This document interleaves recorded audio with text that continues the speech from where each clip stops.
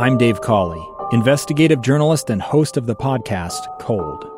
In October of 1985, a woman named Cherie Warren left work at a busy Salt Lake City office to meet her estranged husband at a downtown auto dealership. She never made it home. Cherie's car surfaced weeks later in Las Vegas. In the parking lot of a hotel casino. No one knows how it got there. Strange. It was strange. Both Cherie's estranged husband and her boyfriend raised suspicion for investigators. I kind of thought that he might have done something. But no arrests were ever made. In Cold Season 3, we dig into double lives, make new connections in the case, and examine the difficulty raised by reasonable doubt. We want answers just as much as anyone else. They have creeps like that now too, so nothing's changed. That's the new Cold Season 3, The Search for Cherie, now available anywhere you get your podcasts. Welcome back to Live Mike, final segment. Before I say goodbye to you for the long Memorial Day weekend, do you have plans yet? What are you going to do? How are you going to enjoy yourself? It's kind of a different Memorial Day weekend this year as compared to others. Please be mindful of the reason for this long weekend. Remember the sacrifice made by those who have put on the uniform to defend your freedoms, to defend the way of life we get to enjoy here in the United States of America. Remember that. That's what Memorial Day is all about. A lot of blood has been shed so that we can enjoy ourselves. So let's not let that blood be shed in vain and do our best to enjoy ourselves this weekend, all right? Help me out. Give me some suggestions. Tell me what you're up to. 57500. That's the Utah Community Credit Union text line. Send me a note. Either give me a suggestion what I should be doing with my beautiful wife Jessica and brand new baby Piper, or what are you doing? What are you and the family going to hop in the car and drive off to do? What memories will you form this coming weekend? I'd like to know. Again, 57500. Now, I have bored you, I'm sure, time and again, reminding you of the fact that I used to live in Washington, D.C. I was a big shot once, you see, before they gave me this humble radio station, or this radio program, rather. And I lived not far from the Smithsonian Museum. And so this morning, when producer Amy shared with me a story from the Smithsonian that the museum is collecting coronavirus, quote, artifacts to document the pandemic, that my ears perked up, and I thought, interesting. That is very interesting. So how about this? How about this thought exercise? Think to yourself for a moment. If you were designing a museum, if you were responsible for the creation of a museum which would somehow encapsulate the experience of America in the midst of this coronavirus, what would you put on display? What artifacts would you put there behind glass? Which stories would you tell? How would you tell that story? A similar effort was undertaken by the University of Utah Library not too long ago, specifically the J. Willard Marriott Library, and this project there in the digital library services, headed up by Jeremy Minty. It was a project undertaken to collect the stories of Utahns as well as photos, any way to archive the experience of Utah as we have passed through the coronavirus. Mr. Minty, Jeremy Minty, has been a guest on this program. We have talked about the various histories, written histories, entries from folks' diaries, photographs, which have been submitted to the University of Utah Library. Fascinating stuff. Let me have you listen to Mr. Minty here describing exactly what's going on at the University of Utah Library, and then we'll step back and look at what's happening at the Smithsonian on a much larger scale. Here is Jeremy Minty, head of digital library services at the University of Utah's library, describing a project he has undertaken to archive the experience of the coronavirus here as experienced by Utahns. Just looking at some of the content that we have received, where a lot of things of everyday life, people working from home or doing school online since the schools are closed. We're having some funny posts where people who maybe had a spring break cruise canceled, how they recreated that in their backyard. Or we've also had some serious things of people that are actually struggling with the COVID-19 virus and how they're doing that.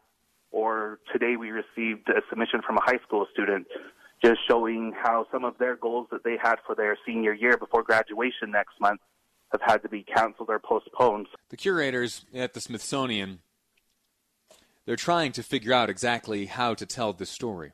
They're trying to come up with a plan so that those who come after us, next generation, few generations to come, will be able to look back.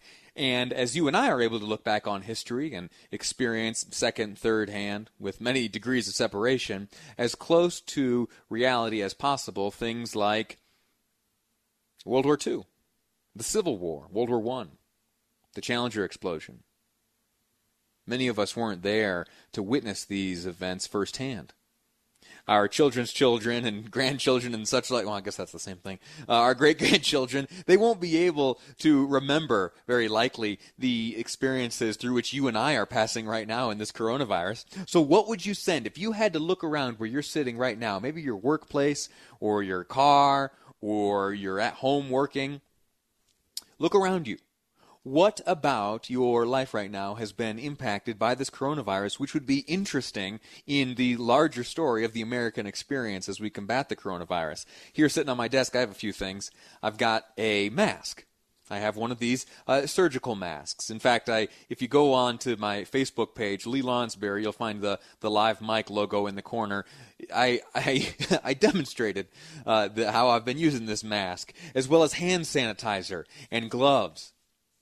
Hand sanitizer, gloves, masks, PPE, those types of things. I predict that we will see, as was fashionable very early on in this coronavirus experience, all of the distilleries around town and around the country who have repurposed their machinery to distill not alcohol for consumption, but rather hand sanitizer for protection. I bet you there'll be a display of those. And my hat remains off to those who are able to look around themselves and say, how can we help? What do I have here at my disposal that I can put to use and that I can put to help my fellow man?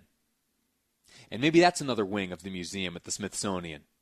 We highlight the way you and I have together looked out for our neighbors, or how our neighbors have looked out for us. How do you tell that story? How do you convey the spirit of brotherly love and neighborly support that has emerged as one of the silver linings of this coronavirus battle? How do you do that? I don't know.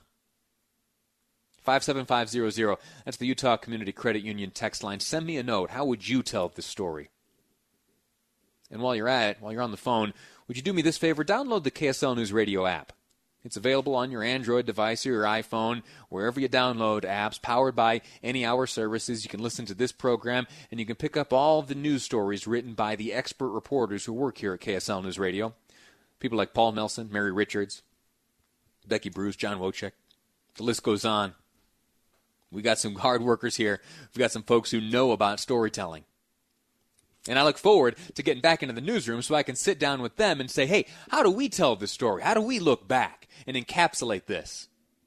What suggestions would we give to the Smithsonian Museum as they look to archive the American experience? I bet you there's a wall. I bet you there's a wall that is one big, giant video conference.